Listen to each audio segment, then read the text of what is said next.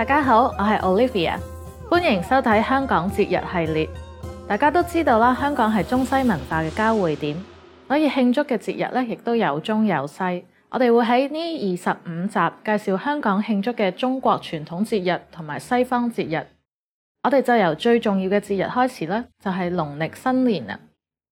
農曆新年按照農曆曆法，所以每年都唔同日子。例如2014年嘅農曆新年係喺1月31日，而喺2015年就係2月19日。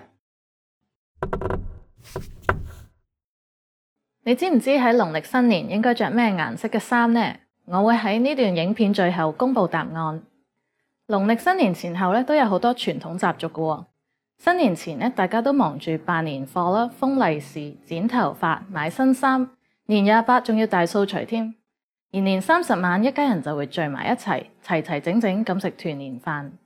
到咗年初一，個個都會去長輩屋企拜年，同埋去寺廟度上頭炷香。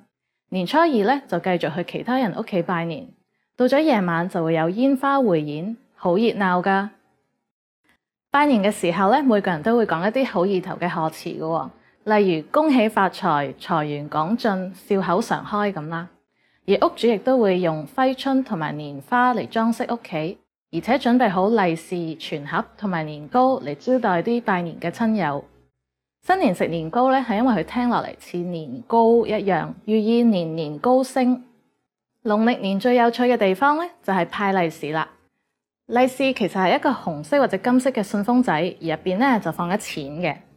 每一位已婚嘅朋友咧，都會準備好多利是嚟派俾啲未結婚嘅親友，同埋一啲平時成日幫你嘅人，例如大廈管理員同埋清潔工人咁啦。藉住派利是，將祝福同埋好運帶俾佢哋嘅。而好多公司咧，亦都會向員工派發開工利是，祝願新一年事事順利。